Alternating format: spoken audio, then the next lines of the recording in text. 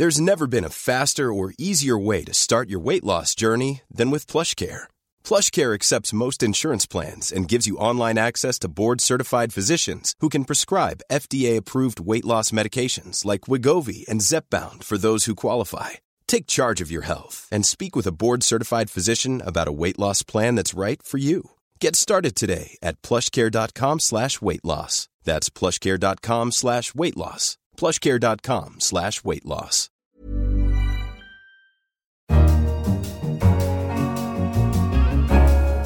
Hello, I'm Anne McElvoy, and our guest on The Economist Asks this week is Stockard Channing.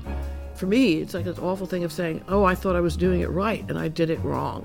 And as somebody I recently did it with, it was 3 grown girls in their 20s, is that all you can do is the best you can. And at the same time, you have to be your own person. The Bechdel test was designed in 1985 to assess the portrayal of women in popular culture. If a film has 2 female characters who talk to each other about something that isn't a man, guess what? It passes the test. And the films that do might surprise you. Am I the only one who finds all of this more than a little disturbing? Aren't you Bobby Markowitz? I love your book. What was it called? It was about your relationship with your mother. I love you, but please die. Sheen. Where are you from? Lawrence. Oh, yeah, Lawrence out on the island. That's nice. I'm from Miami. You ever been there? Like Goodfellas and The Stepford Wives there. But unsurprisingly, a majority of films fall very short, and more than 30 years on from Bechdel, women remain underrepresented on the screen.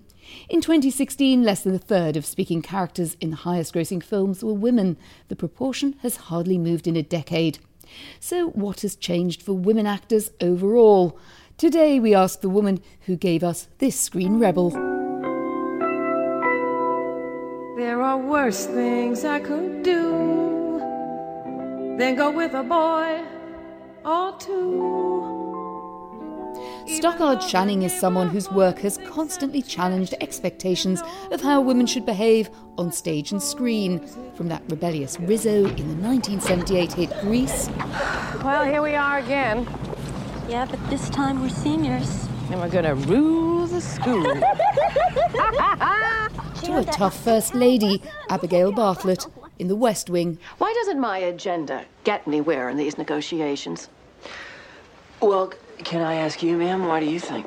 Because you're a political snob who doesn't think the First Lady belongs on the starboard side of the building.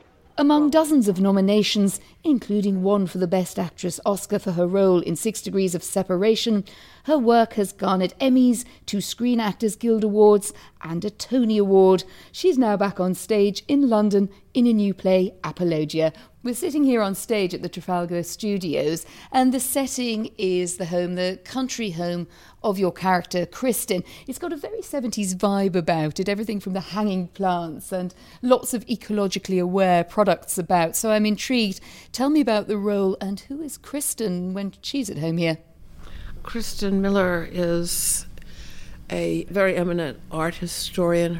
She's an American who left the States when she was 22. She's a bit of a free spirit, rebellious at that time. It would be sort of the late 60s, 70s. The play takes place in 2009.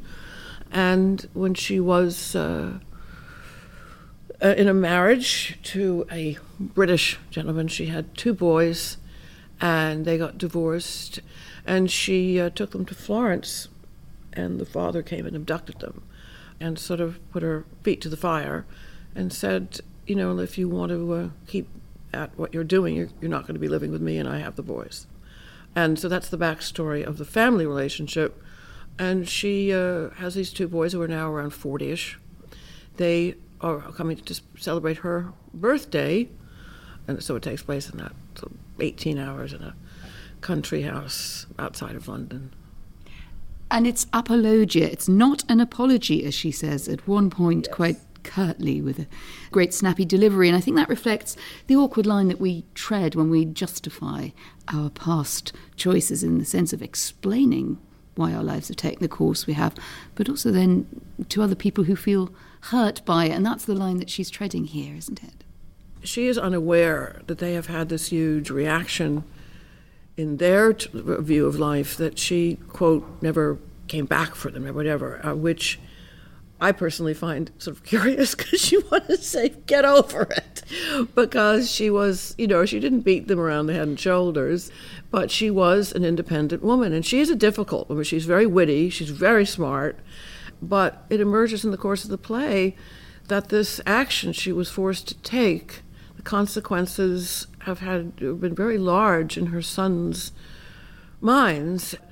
For me, it's like an awful thing of saying, oh, I thought I was doing it right, and I did it wrong. And as somebody I recently did it with, it was 3 grown girls in their 20s, is that all you can do is the best you can. And at the same time, you have to be your own person.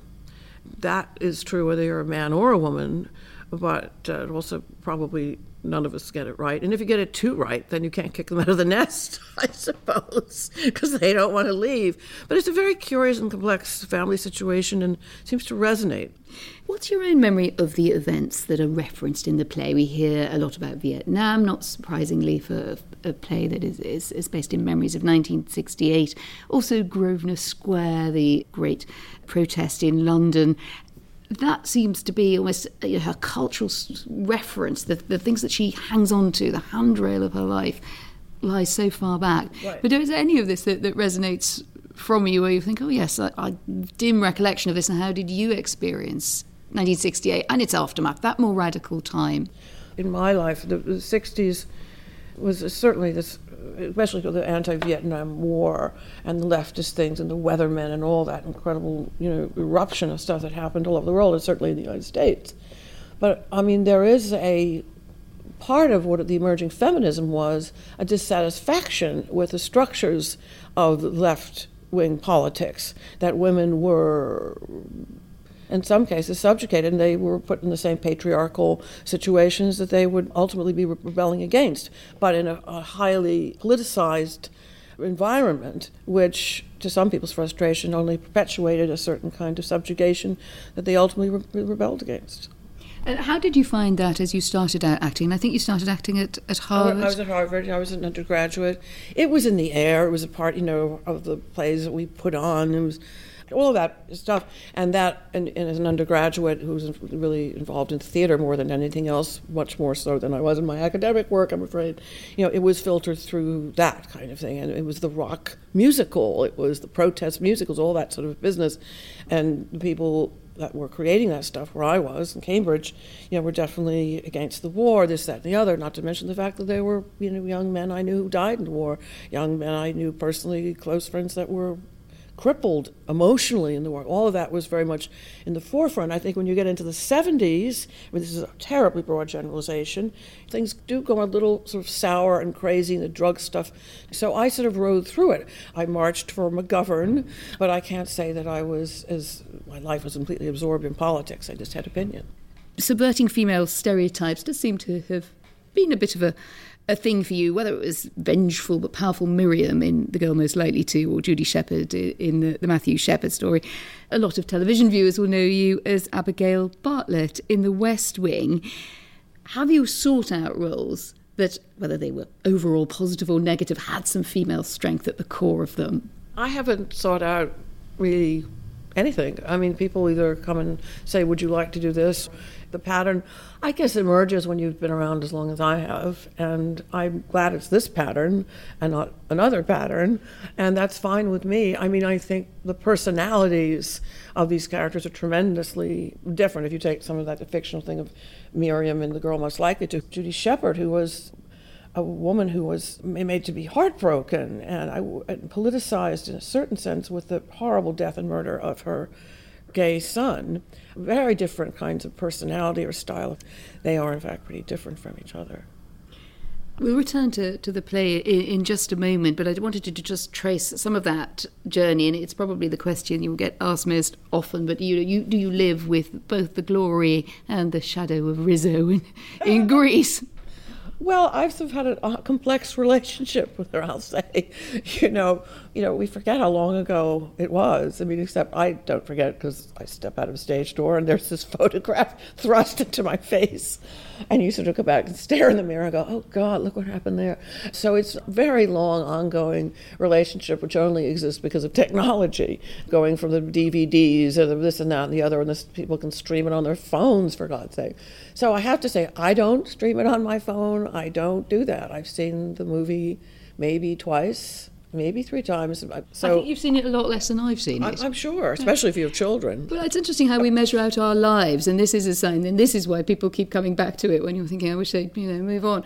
Is, for me, that was, I remember being taken to see it, and my friends having to sort of tell my mother it wasn't quite about what it was about, because it was seen as quite risque. Vulgar. It is. You go, when last time I had to see it, I was sort of stunned. I said, wow, a lot of this is a pretty bad taste. Good for it. I was kind of happy about that because I'm very touched by the fact that young woman, who I guess is 17 or 18, thank God, didn't get pregnant. That's all I can think of. This is Rizzo, yes, your because, character. it wouldn't have been a pretty picture if she had. I gather you had to fight to have her torch song, There Are Worse Things I Could Do, incorporated in the final film at all. It's very curious. If you'll notice, the song is very simple. It's hardly any time is taken to shoot it. It's almost one shot and a couple of close-ups. And so we did it very briefly, and it was sort of like, oh, all right, we'll keep that in mind. We'll put it in the back burner. Were there qualms about the morality of the song? No, because that was already in the movie. There was the sex scenes were in the movie, in the back seat of the car, and this, that, and the other, it was all in there still and kept in.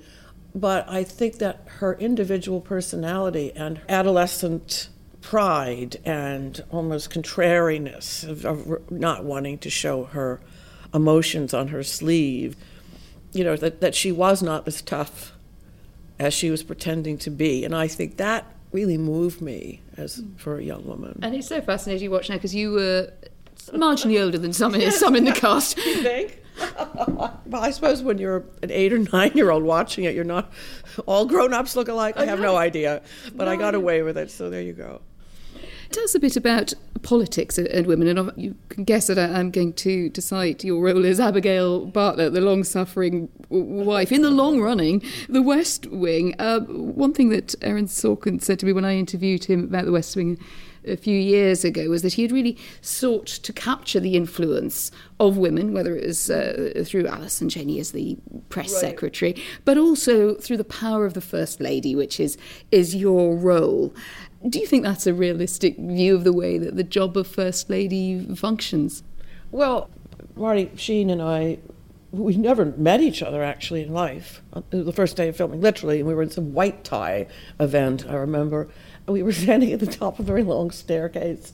It's called the State Dinner, and there was dignitaries around, about 150 extras, all in evening gowns, and they threw me on set in this ill-fitting gown, and I said, oh, hi, I'm Stockard, nice to meet you. And the music started, we had to descend down the stairs. I said, so how many, do we have children? He said, oh, yes, we have an 8-year-old grandchild. I went, grandchild? Which, luckily, the mics weren't on, so when we had to go back for the second time, I said, wait a minute, what else is going on I don't know about? Because I had no idea. So I went to Aaron. I said, who is she? What's the nature of the past? He said, I don't work that way. She is who he is. So that's how Aaron works. And that's the acorn. That's the seed. And over time, he added on to her. But that was the only thing he decided to do. And I think he did see that chemistry existed between Marty and myself. And then afterward, like, he can analyze it sort of after the fact. But it really was just the dramatist's way of trying to figure out how she should be in the West Wing. The West Wing was produced during the Clinton years, and that idea of the First Lady is powerful at one remove, if you like. This was the way it was when Hillary Clinton was doing the backup role. Michelle Obama also did a prominent role, but backing up Barack Obama. It isn't exactly what Christian would have been satisfied with in terms of women in politics, is it? I don't know. I think she would have been very happy about Michelle Obama. Who wouldn't be? And in terms of Abigail Bartlett, I think she was neither of the two because she had an aversion to politics, but she did her job. But she very much knew that she had a job to do, and she did it. In the end, I think she was much more like Michelle Obama in terms of fulfilling the job that she was given to do. But if you had to play a part from the drama that is the Trump White House, would you go for Melania or Ivanka? I think I just would choose neither. I think just like I have done, I'd get in a plane. I think I would bail. Given an option, I would drop out. But you don't think this is a new and, however regrettable for many liberals in America, it's a dramatic situation? Oh, absolutely. I, like everybody else, I'm curious how it will turn out in the long run and how our democracy will be affected by this casting.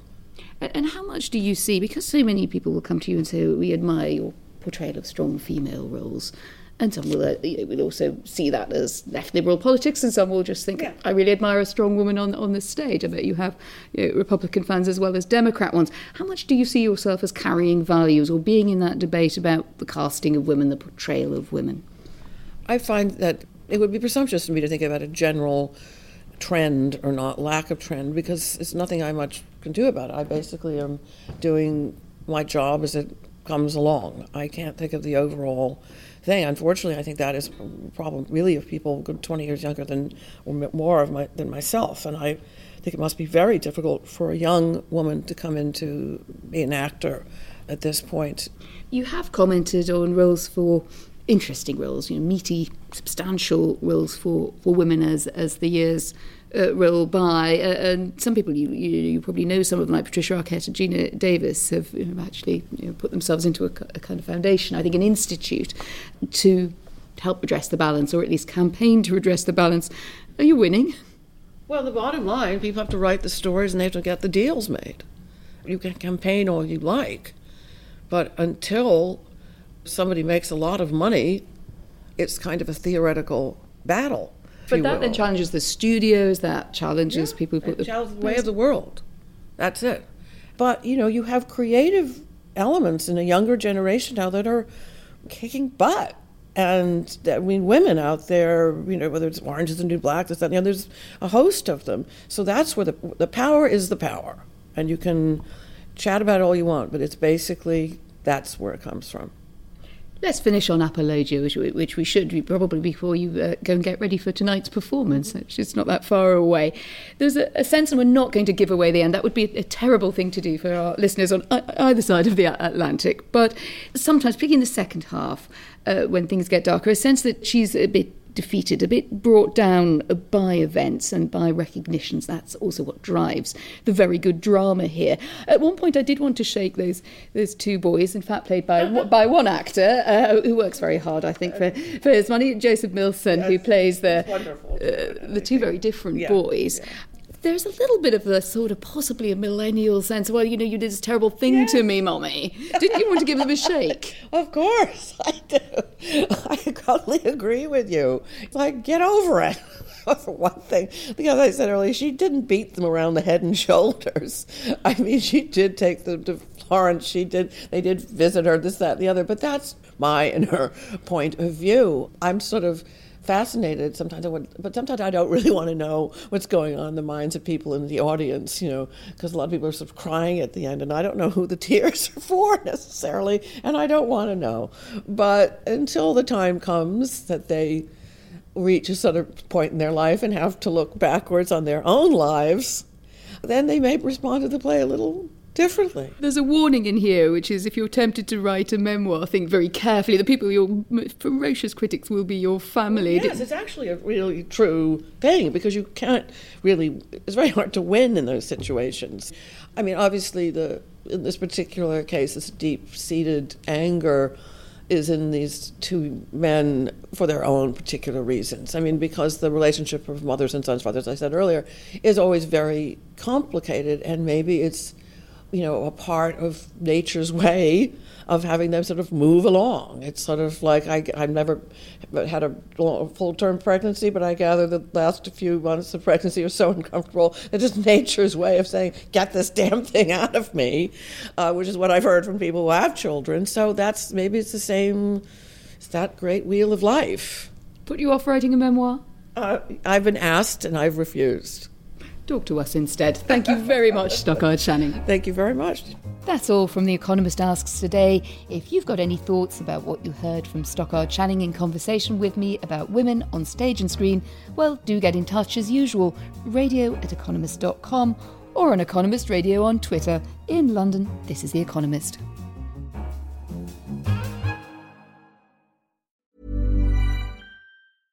This Mother's Day, treat mom to healthy, glowing skin with Osea's limited edition skincare sets. Osea has been making clean, seaweed-infused products for nearly 30 years. Their advanced eye care duo brightens and firms skin around your eyes, while the Golden Glow Body Trio nourishes and smooths skin all over. Go to OSEAMalibu.com and use code MOM for 10% off your first order site-wide.